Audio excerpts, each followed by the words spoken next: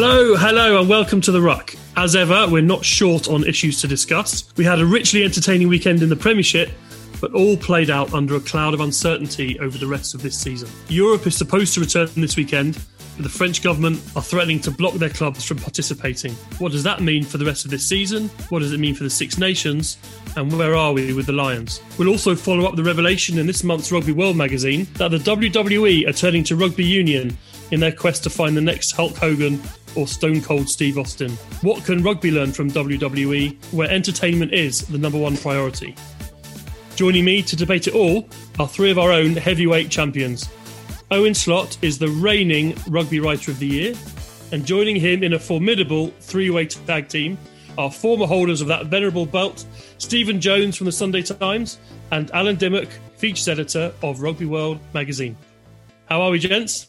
Very good. You haven't said who you are, though. Have I? I'm Alex Lowe, but I don't count as one of those former holders of that title. Of course you do. I'm the Vince McMahon, I guess. All right, okay. Managing the whole thing. Okay. Alex, I wondered who you were. Alex, are you one of the people on World Wrestling's list for people to talent transfer into the wrestling game? No, I'm not. No, Al, are you? Well, I saw Alex tweeting a lot last night about American football and the coverage there. So I think that he's got his eye on a different kind of sport, possibly. Jonesy, you be a wrestling target, but they know that you're more into your hunting on Boxing Day sort of events, aren't you? On midnight. Yeah, you can't have two massive interests like that. I have got some spare time on my hands because Midnight has pulled a fetlock, so he's actually out at the moment. So I didn't go this week, but. I like W. Do you know what? Years ago, I was in South Africa, and this bloke Hulk Hogan came on. It was the first time I'd ever seen it, and I just thought it was the most amazing thing I'd ever seen. Which is why I tried to get into it about 15 years ago, but they wouldn't have me in the end. But it's amazing. It's amazing. So Midnight's pulled a fetlock. Anyway, that's the news, and he's going to be out for a couple of weeks. That is a shame, James. Yeah. I wonder what your wrestling nickname might have been. What would your name have been? Stone Cold Steve Jones. Or somebody's thought of that, I think. Well, you'd have probably got in there first. You'd have had to come up with a new one, wouldn't he, Steve? Yeah, exactly. So we will talk about that and the role that entertainment plays in that. Is it a sport, Al? I don't know if it's actually a sport. Or entertainment, I believe, is the official designation. Or entertainment, but we weren't short of entertainment in genuine sport in the Premiership this weekend. Oh, and you were at Harlequins on Sunday. There was a riot of points in Bath on Friday night, and a couple of belting games on Saturday. What did you make of it, Owen? Yeah, I thought it was a cracking weekend. I've still got the second half of the Bath Wasps game to go because. I got outvoted, and the family decided on Friday night that we were watching the first episode of The Serpent. So I don't recommend that at all because that's quite scary, and rugby's scary enough at the moment anyway. But that's far worse. That was good. I actually have sort of been thinking about, did I enjoy that more than the Exeter Bristol game on the Saturday, which was a different kind of encounter altogether, just a real hard sort of a kind of high quality. Extraordinarily intense game, which Jonesy, you absolutely loved that game, didn't you, from your match report? Yes, I did. Not only was it as ferocious as anything you've ever seen, I thought there was some gorgeous splashes of skill in it as well. So I thought that was brilliant. Friday evening, when you see a mass of tries like that, you think, oh, God, that was a bit loose. Friday evening at Bath and was just sensational. The level of skill. All right, the defence wasn't that good, but it wasn't that the defence wasn't that good. It was the fact that no one wanted to bother with defence. It was just an extraordinary game, full of skill. And I was just about to say, oh, this is a load of rubbish, but it wasn't. It was marvellous. And then, as you say, Slotty, that game between Bristol and Exeter, or Exeter Bristol, was of the highest standards in terms of intensity. And you know what? The funny thing was on Friday, Eddie Jones is sitting there watching this magnificent feast. The man who said you can only play rugby by hoofing it up in the air. How ridiculous did Eddie look on Friday night? Steve, I just wondered, just to go back to the Exeter-Bristol game, do you think that's the best performance by some locks since the Siege of Carthage? Yes, it was. It was. Which locks in particular? Well, we're talking about the Bristol Bears locks. I know that you're a big fan of Atwood, but Hell of a shift from them. I always been a great fan of Atwood. Never quite work out why he doesn't get many more England caps. When he went over to France to play, they loved him over there. He's just an absolute beast, keeps on coming, and he was so good I felt compelled to text him on Saturday night to say, well done, big man. I thought he was excellent. And the other guy was brilliant as well. I thought the Newcastle-Gloucester game, different position, but two similarly kind of relentlessly impressive performances, Mark Wilson and Gary Graham in the Newcastle back row, were just outstanding. I mean, Mark Wilson, we know of his engine, his work rate, but it did feel like he was everywhere. And if he wasn't getting you, then Gary Graham was. Just a real dominant double act in the back row for Newcastle. Yeah, that Falcons game, I spoke to a contact at Falcons over the weekend after that result, just to see what the mood of the group was about why everything was going right. And there was a real sense that, well, one of the things they said is that it's taken a few years to get here, but everyone is really gelling. And there's a sense, when they came up, a lot of people might have been concerned about the Falcons, that could they cope with this level? But actually, sometimes too much we want immediacy. We want teams to crack it straight away. And the Falcons have obviously been up and down, but they've kept a core together, and there are some really strong characters in there. Okay, Mark Wilson went away for a season and came back again, but you mentioned him, and guys like Gary Graham, who's seriously putting his hand up at the moment for Scotland selection. But there are unsung heroes throughout that team, and one of the big things that has got everyone buzzing is the performance of that pack. I know Steve mentioned at the weekend that there's potentially, as the season drags on, we'll need to forensically examine the play of their backs a lot more. But at the moment, that pack is really purring. And for all the good club men that make up, it's a power of synergy really for Newcastle at the moment, isn't it?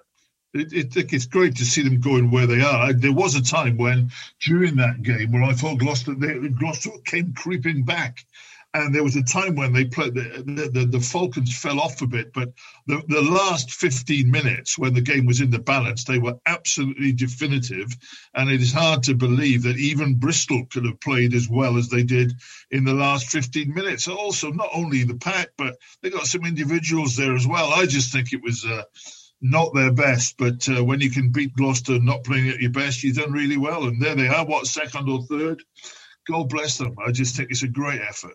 And I think they've signed well. I mean, Matthias Orlando, I thought it last week and didn't say it on the pod, but watching him again, he's been superb for them in midfield. And there are clubs who, there are Argentina players available after the Jaguares sort of folded, and Newcastle have picked off 2 or 3, and they all look like really smart signings to kind of add to that core that Al was talking about. Yeah, I'm just disappointed. I mean, obviously not disappointed. It was fantastically entertaining to see Radwan going from postcode to postcode to score a long-range try. But Orlando scored a try, and I'm disappointed that wasn't the pick of the bunch, because we could have gone with the headline Orlando Magic. Oh, What about the extra Bristol game? Other than the engine room, Harry Randall again caught the eye. There's an England squad about to be named. There's a Wales squad about to be named for the Six Nations, assuming it happens. He's eligible for both. Should he be in one or the other? Well, I was just going to say, from what we know about Eddie Jones's policy regarding number 9s, he's got absolutely zero chance of getting into the England squad, because every time that Eddie sees a world-class English number 9, he says absolutely no way. I'm not having anywhere near my side. I'm going to stick with some good old heads who like to kick the ball up in the air and have got no solo flair at all. So I think Harry Randall's got no chance at all. He should sign for Wales tomorrow. Are you saying that he's just playing too well for Eddie, Owen? Well, okay, I'm being a bit perverse, but the best 9s in the country are at the moment are Harry Randall, Ben Spencer, who can't get anywhere near the England squad, and Darren Robson, who Eddie seems to have in his squad because he's got to pick a second 9, but he gives about 3 minutes of playing time per game and clearly doesn't trust. I mean, it's just so perverse. It's perverse, and also, Eddie's created this arena where I think it's almost, if you do play well in the Premiership game, you're less likely to be in the England team, which is absolutely preposterous. I mean, if you play well in the county championship and score hundreds after hundreds, there's a decent chance you might be a good Test cricketer. At least you deserve the chance. And with the greatest respect, some of the people he's got in the squad and in terms of number 9 is just pathetic. And Harry Randall's got a very, very difficult choice to make. I don't know whether he'll go with heart or head or whatever. I mean, Wales have got a big sort of galaxy of players that they're going round as well. So it's not easy for Harry Randall, but my goodness, he can do it on his terms. He's playing out of his skin. To extend your analogy, Steve, as well, it's not like you're just scoring hundreds in county cricket. It's like you also score 100 against the touring Australians. Absolutely. Because that game was, as Pat Lam billed it pre-match, and as it turned out, it was you're talking close to Test level. It was of the highest order, that game. Absolutely. And the thing about the Bears at the moment as well is that they're not shying away from talk of Test call-ups. When they first came up and when Pat Lam first came in, part of their manifesto was, we want to have England internationals because we want to be one of the premier teams in England. Sure. And so they are pushing for this. And they don't mind talking about it. I saw a lot of his teammates coming out and talking about how good he is. There's even a bit of a murmur from teammates about Test call-ups. I saw Max Laheef calling him the Rat Man, and it's kind of like not the mouse that roared, but the rat that roared with Randall, the form that he's in at the moment. I suppose where it is we possibly have to take a step back because you don't want to heap too much pressure on this guy, and he's got a major decision to make. As Steve says, Wales don't know who their Premier 9 is at the moment either, because we've come through Test windows where they have rotated a large number of 9s and are yet to decide which one is their favourite. Throwing Randall in the mix isn't going to make that any easier. We know Eddie Jones' proclivity for keeping hold of some 9s that he already is well aware of the limits of their capabilities. But it's an exciting prospect ahead. I suppose it's just pump the brakes a little bit because he doesn't need to be England's star man straight away. And as a Scotsman, and you had to pick between England and Wales, who would you be playing for? I don't want to sit on the fence on this one. I want to burn that fence down and run away because that's one I don't want to wade in on. But I suppose if you're Bristol, you just want to support their player. They've got, as Steve mentioned, they've got players like Jan Lloyd and Sheedy. And Sheedy obviously had a difficult choice to make himself. He opted for Wales. So it looks like Bristol will support them, whichever way he wants to go. If you're Randall, I don't know enough about the young fella to know which way his heart would lie, but it's certainly an exciting time for him. Is that as good a non-answer as I can give you? If you're him, do you want to make a decision based on who the current coach is, knowing that coach won't be there for the whole time? That's a good point. For Randall to shine with England, you'd think Eddie Jones would have to give him the license to play how he plays now, to tap and go, to see when it's on and go for it, which just isn't the way that England play. And I wonder whether that comes into his thinking. Does he have to be patient? If he decides he wants to play for England, does he have to be patient and realise that the next England coach might have a different view to this England coach in the way that they want the 9s to play? And it's a career decision, not necessarily one for the next year or two. And he is just one of those, as Owen mentioned, who's joining this long backlog of exciting scrum halves in England who are just sort of sitting there waiting for the opportunity and not really being given one at the moment. He's a very, very young guy. Do you think he might actually at the moment say, look, I'm trying to establish myself at Bristol. We're trying to win the league. Eddie's there and he's got his favourites. Wales have got a number of number 9s. Does he really, really have to make a decision now? Or would he be respected if he said, lads, do me a favour. I'm learning for Bristol. Can you come back to me in a year? Because if he has to make a decision now, he's gonna make the call and may not even get in the team, and then he's made the decision. If I was him, I'd tend to shy away from it for a year. Honestly, I really would. Unless someone says we're going to pick you and you're in this next week. It's easy to say now, I'm going to just wait, sit back and wait. But if Wales come in or if England come in to knock that back for a year, that must be a very difficult thing to do, I would have thought. But yeah, he's definitely a player who's illuminating the Premiership at the moment. Do you think he has in his head where his allegiance lies? I was sure. I mean, he must have thought about it for ages. He must know where he'd rather go, and I reckon he's just waiting for the right invitation. I'd have thought so, but I imagine Tompkins was the same. That he thought he'd know where he'd want to go, and then when circumstances become what they are, and Wales end up coming in for him, he goes play for them. Johnny Williams the same. I suspect in his heart he probably knows who he wants to play for, but maybe the circumstances, the practicalities and realities of a certain situation might end up making him go the other way. Yeah, Al, were you in the same situation? Were you like holding out for an England call-up, but just eventually it never came, so you went for Scotland under-20s instead? Well, I am England qualified, and I don't believe that Scotland. I don't believe that at the time that playing at the Scotland age group tied me. So technically, I'm still available if Eddie wants to pick me. I do remember going on tour to New Zealand with England in 2014, and they took a huge number of props, and their injuries were all over. And I thought maybe if I put my hand up here, Lancaster might give me a go in the midweek game against the Crusaders. Alas, you'd already shown Graham Rowntree what you could do in his scrum garden at Pennyhill Park, hadn't you? Yeah, I think Wiggs still wakes up in a cold sweat thinking about that. One other line on the Premiership is Sale beat Worcester. And it sounds like Alex Sanderson might be heading there from Saracens to become their new director of rugby. It's, I guess, the latest coach to have come through that Saracen system. Andy Farrell, Paul Gustard, and Alex Sanderson. If that is confirmed, as we suspect later, to be the new director of rugby at Sale, do you think it's a job that he's ready for? It would strike me that he has all the qualities and to go and make a success of it. Definitely. I think Alex is a absolute tower of strength. I mean, he came from there. Obviously, they really rated him as a player. He had so many injury problems. They all reckoned that they used to say that Alex was a better player than Pat, which is not to demean Pat at all. I think he's definitely ready for it. I think it's a good decision by Sale because they've got a couple of rugby league guys there who've done their best, but you need someone in charge there. I think it is a savage blow for Saracens because we all know that Mark McCall is very reserved in public, not given to great pronouncements. And I think that the foil to him was Alex.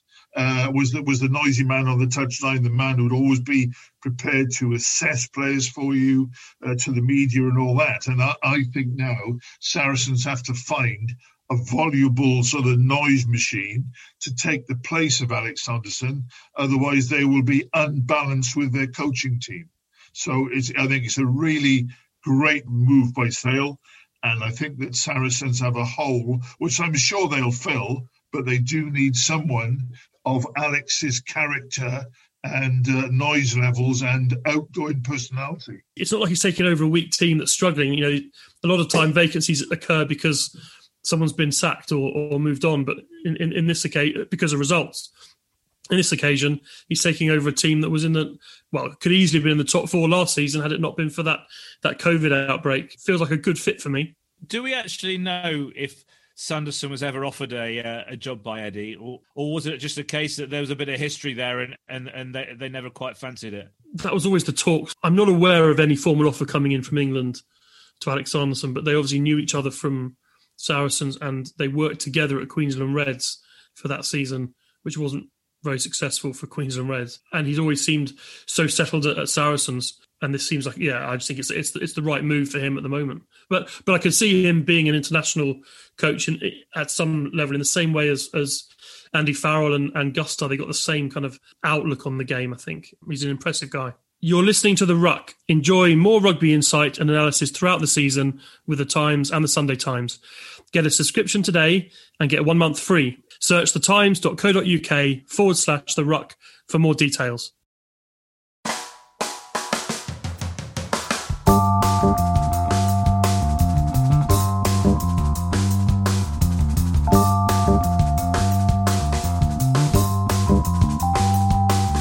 Now, we've tried to bring these sort of dark times, tried to bring some joy, and we had some joy and some thrills watching rugby over the weekend, but it's kind of hard to divorce the fun that we had with the sort of the darkness that looms and the problems that face the game. We're expecting today, being Monday, the French government to confirm that their clubs shouldn't play in Europe for the next 2 rounds. That was an issue that I'm pretty sure began when Bayonne linked an outbreak there with their home game against Leicester in the Challenge Cup.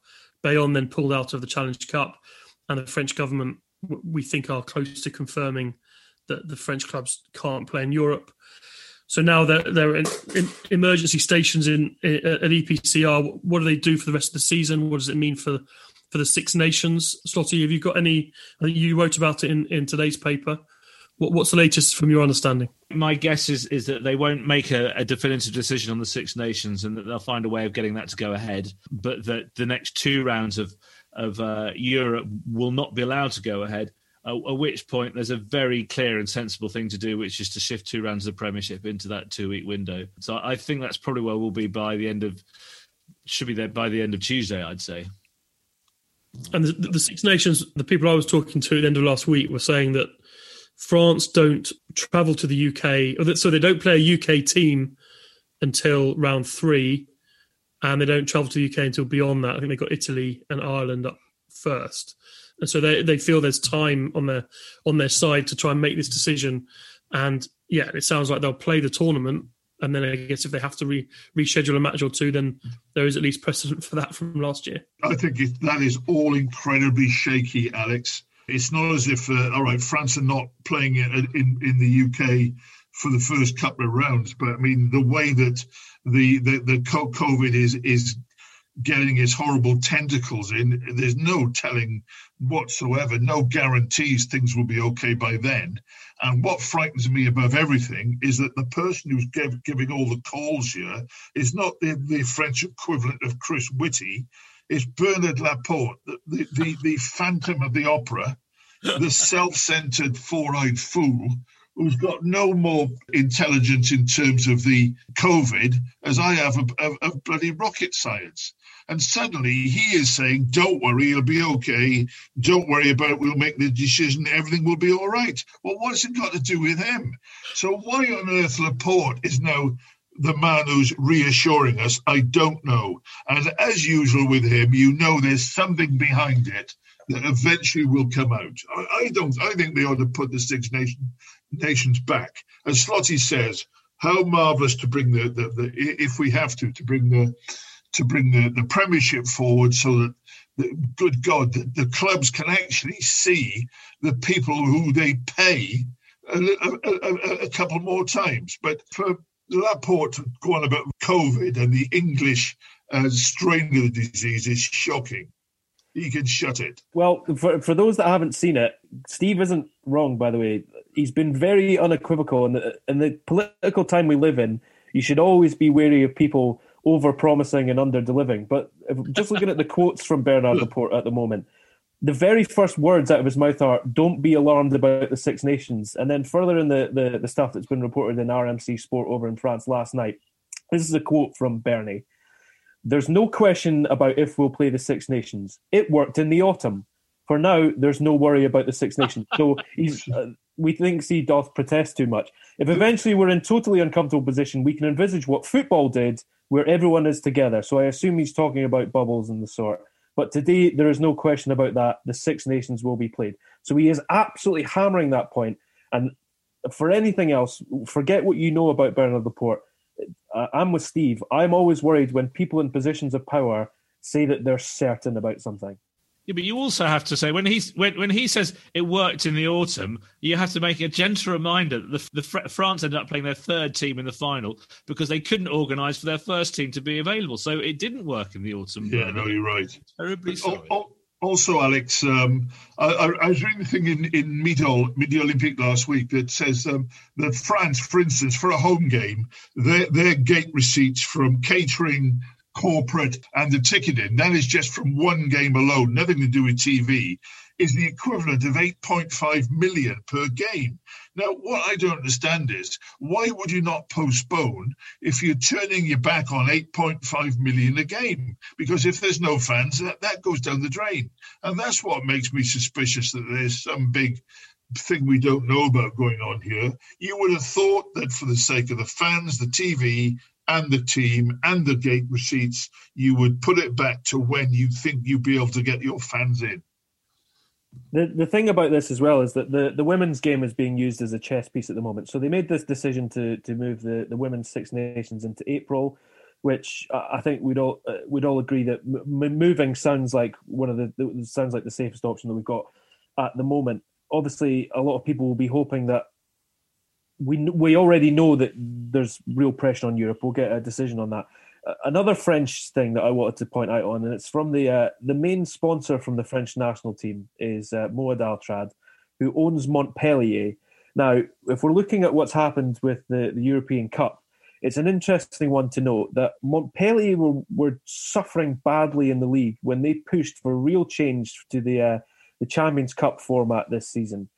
Lo and behold, 2 rounds later, they've realised that they're having an absolute shocker. And who's one of the teams that is calling for everything to be postponed with the loudest voice? Montpellier, who are also having a hell of a season in the top 14. They're second bottom at the moment. And it's interesting just to see the machinations of very, very rich and powerful men in France realising that they have to reap what they sow. Yeah. I'm just wondering, so this time last year, not quite this time last year, but not far off, we were saying, and in fact the RFU was saying, and so many people in rugby politics were saying that the COVID situation was going to force 2020 to be rugby's 1995 part 2, and none of them did anything about it. So nothing changed because they couldn't reach any agreements on all the complicated systems and calendars that they'd all put in place. They couldn't unravel it. And so we're now into 2021. It could not be more obvious a time for them to just sit down and go, right, well, it's too much risk playing the Six Nations. There's too much risk having the Lions tour in front of it, no fans, which won't happen. There's still a risk that if they play it here, it's played in front of no fans. And that's quite apart from the argument, the strong argument that it should never come to be a home team. So sit down and make all these decisions in alignment. So, you can move the Six Nations, you can move the Lions, you can rearrange Europe. And now is the time, almost even more so than last year, because there was a make, do and mend sort of situation last year. Now we're at a point where established competitions are going to be disfigured or cancelled because we can't fit them in. That they have to sit down. I think Steve made the point on the pod last week. Now's the time to make 2021 1995 all over again, because we cannot, the game cannot carry on like this. Otherwise, we're going to have all these conversations forevermore because nobody will actually grab the issue and sit down and thrash out a proper solution for the good of everybody. This isn't for the good of the suits in the boardrooms to feather their own nest. This is our game. This is the people's game, and it's being messed about constantly by executives who are too sort of self-centered to actually see the bigger picture. When you play the game, one of the things that people talk about is indecision is a killer. No matter what you do, pick a decision and back it. And the problem is right now is that no one wants to be the bad guy. It's kind of like the government refusing to cancel Christmas because no one wants to be remembered as the bad guy. But as you've all said there, someone needs to make a tough decision at some point. Because you could be, if you're seen as the bad guy in the short term for trying to create something, in the long term, you've built something new that works, and you stop the constant undermining of the reputation of the sport with all this infighting that goes on and on and on and on. It might need some difficult decisions to be made in the immediate term. But now, where you've got a Lions tour that can't happen as it should do, and Europe and Six Nations and all those things, just strikes me that now is the time when they have to do it, that there's no TV deal for this autumn coming up, all those things. When they do get tabs on COVID-19, guys, the game needs to come surging out saying, right, we get rid of all our frustrations. Here's the plan. We come surging out of lockdown. If when lockdown's over and gradually goes, they're still arguing about a structured season and all that, they ought to be shot. This is the time when it should be done, as Alex says. We'll discover over the next few hours and days about Europe. There's a whole bunch of issues there. If they can't play in the next 2 rounds, they have to move the Premiership forward, I agree. But then how do you fit in the rest of the matches? Do you just hand the French teams a 28-0 defeat because they can't fulfil the fixture because of COVID? I think that would fall under the regulations, and it would allow them to complete the tournament without having to to delay and reschedule the rest of the season. French teams probably wouldn't like that very much. But then, ironically, if they did that, you'd have 2 weeks at the back end of the Premiership season that would give the Lions a bit more prep time. Were there to be a Lions tour? So we have to wait and see.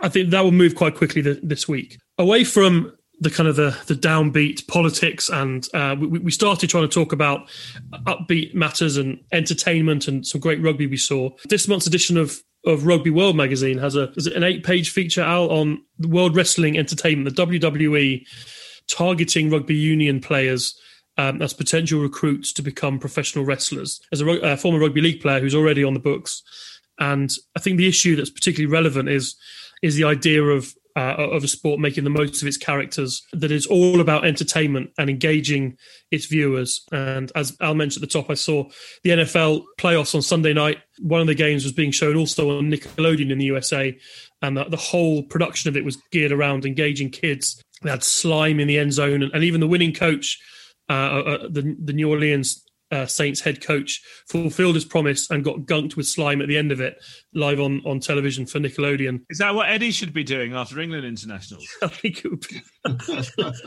couldn't see Dean Richards getting gunked after a game, but it's just ideas.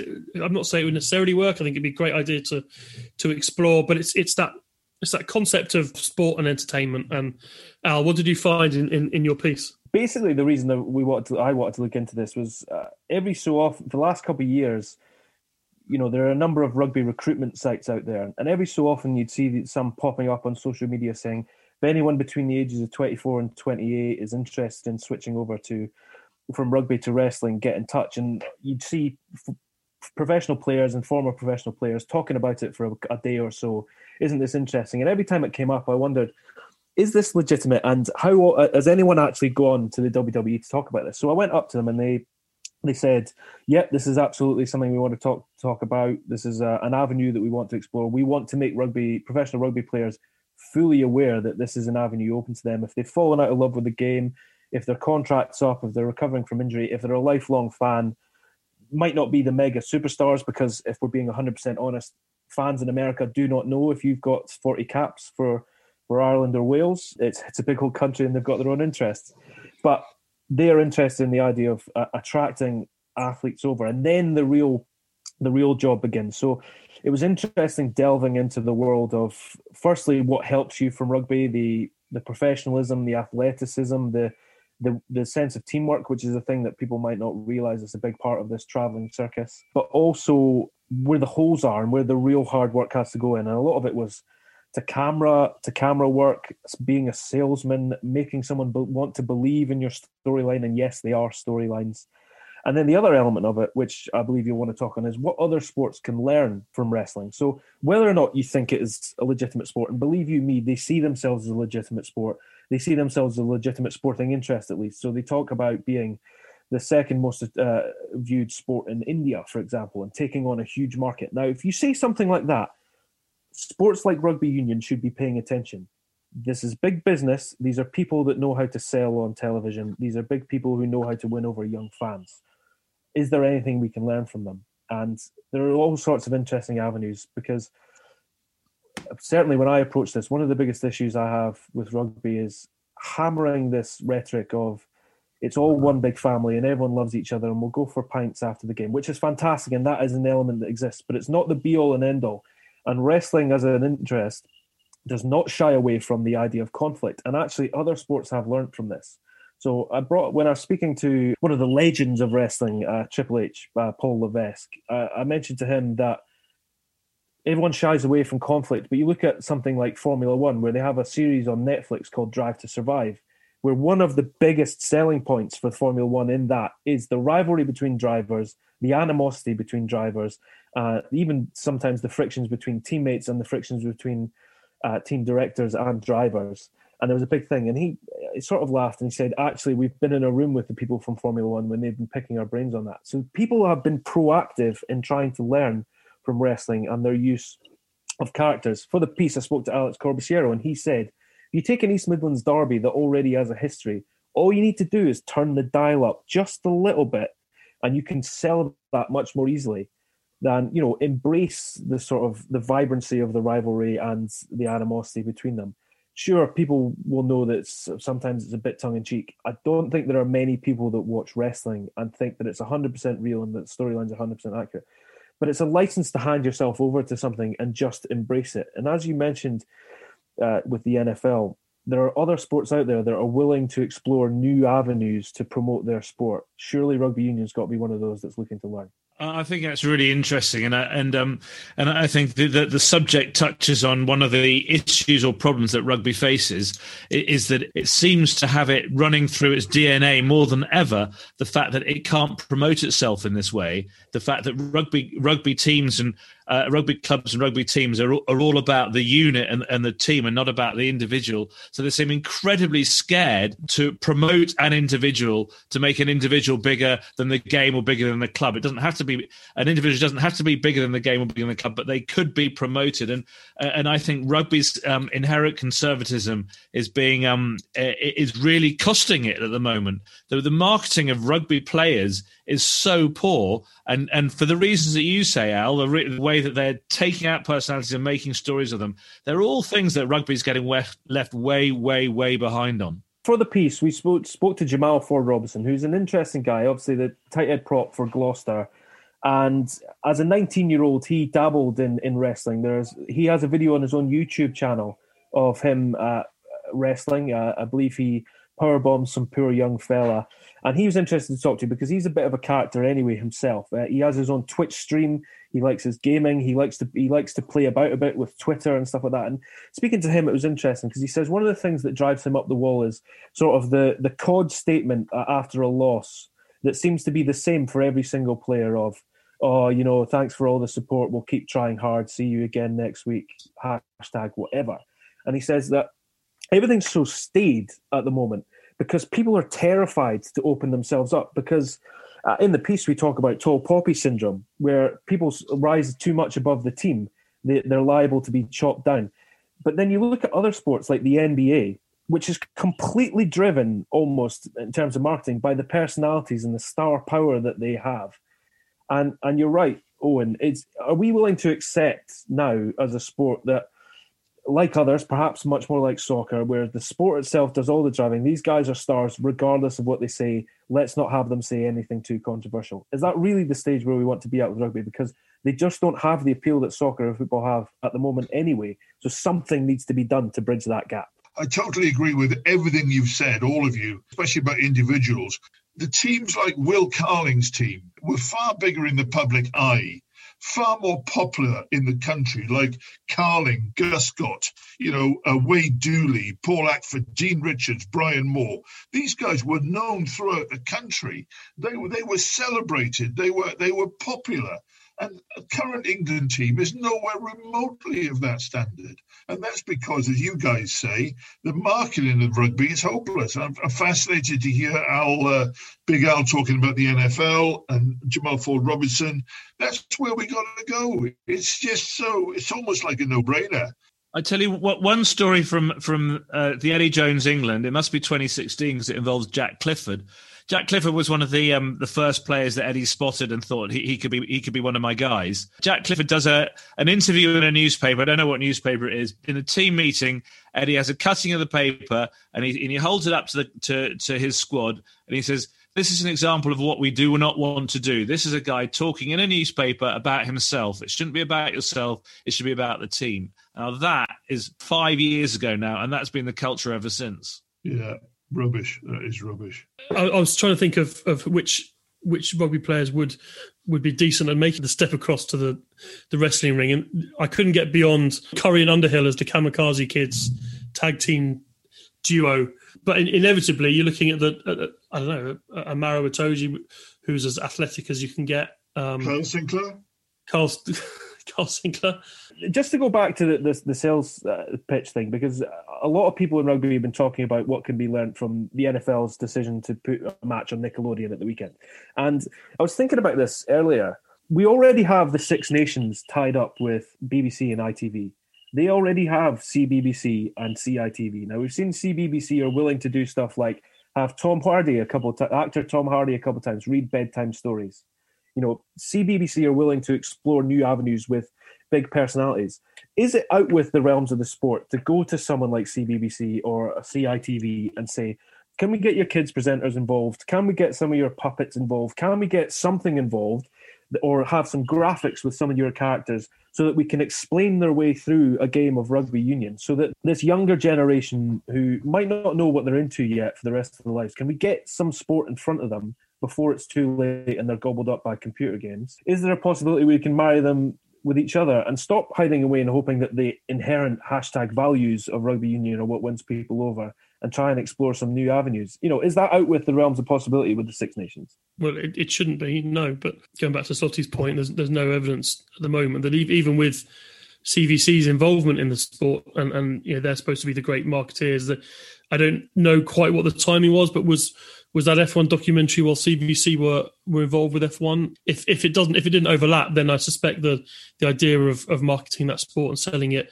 had become ingrained while CVC were there. And then, I'm not saying that they're the great saviours of rugby, but they are involved in the Premiership to promote its commercial value. And I just thought that NFL experiment yesterday was fascinating because they did exactly what you say, Al. They had kids, actors and presenters and cartoon characters all meshed in the coverage. The commentary was done on a level to engage new kids. They had child characters explaining what the penalties are in terms they understand and really opening their eyes. Whereas, we've got a sport that can be pretty complicated at times, and even those who've watched it forever don't understand quite how some penalties are given. So it's a fascinating area, and I guess one to watch and see who or where the first sort of developments come from in the global game to try and embrace that. You just think around rugby now, who is the man or the woman who we think could do that and introduce some of the concepts that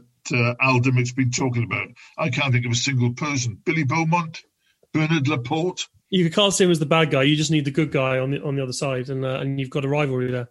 Jez, we should sign off with our weekly feature, God of the Week. Al. Well, I mean, they fell foul of the law. They saw a red card, and their head coach said that they are going to be implied that they're going to be severely punished. But Josiah Rasuke, who won the wing for Nevers. If anyone's seen the clip from the Pro D2 in France at the weekend, Nevers managed to cling on to beat Béziers with the last play of the game. The referee blew the final whistle. And Josiah Rasuke was so excited. I'm sorry if I butchered his name there. He could not contain his excitement. He picked up the referee Laurent Millot and lifted him above his head in a scene reminiscent of The Lion King. Should we be putting hands on referees? Absolutely not. I don't condone that in any way. However, it was very funny, and I think it's just worth, if not making them a God of the Week, at least noting that is an interesting little wrinkle to a game of the weekend. Right. I think occasionally you have to pay respect to what's under your nose. And I think one of the brilliant characters of the Premiership at the moment, and someone who's brought great rugby to it, is Pat Lam of Bristol, and we saw that on Saturday. I love the intent that he sends his team out to play. I love the fact that he's such a great representative of his club and the sport. I love the fact that he can talk so intelligently about it. He just represents so much that's good about our game. We should have been talking about it just now, and he pulled off. His team pulled off one of the great victories at the weekend. So God of the Week is my God of the Week is Pat Lam of Bristol. Pat Lam has been a hero of mine since he was one of the few to stick with Samoa and not take the money to go to New Zealand. And he's always going to be a contender for me. And I'm sure I'll come back to Pat. But this week we're talking about individual players standing out, shining out, marketing the game. Paolo Odogwu, for me, on Friday, took off like a greyhound every time he got the ball. He was speculative, he was brilliant, spoke well afterwards, and I think that's the sort of guy that we could be talking about to get the marketing of the game off its backside. So for the way he played and what he represents, Paolo Odogwu is my God of the Week. I think that's a very fine suggestion. Mine was going to be Gary Graham for a great beard and a great performance. But if I had to have the casting vote, I think I'd back Steve, given all we've talked about, enjoyment, character. It should sum up what we want rugby to be. So I think the award would go to him this week. Ladies and gents, thank you very much for joining us. This has been The Ruck, your podcast from the Times, the Sunday Times. Please subscribe, please comment, and my thanks go to Al, to Owen, and to Steve Jones.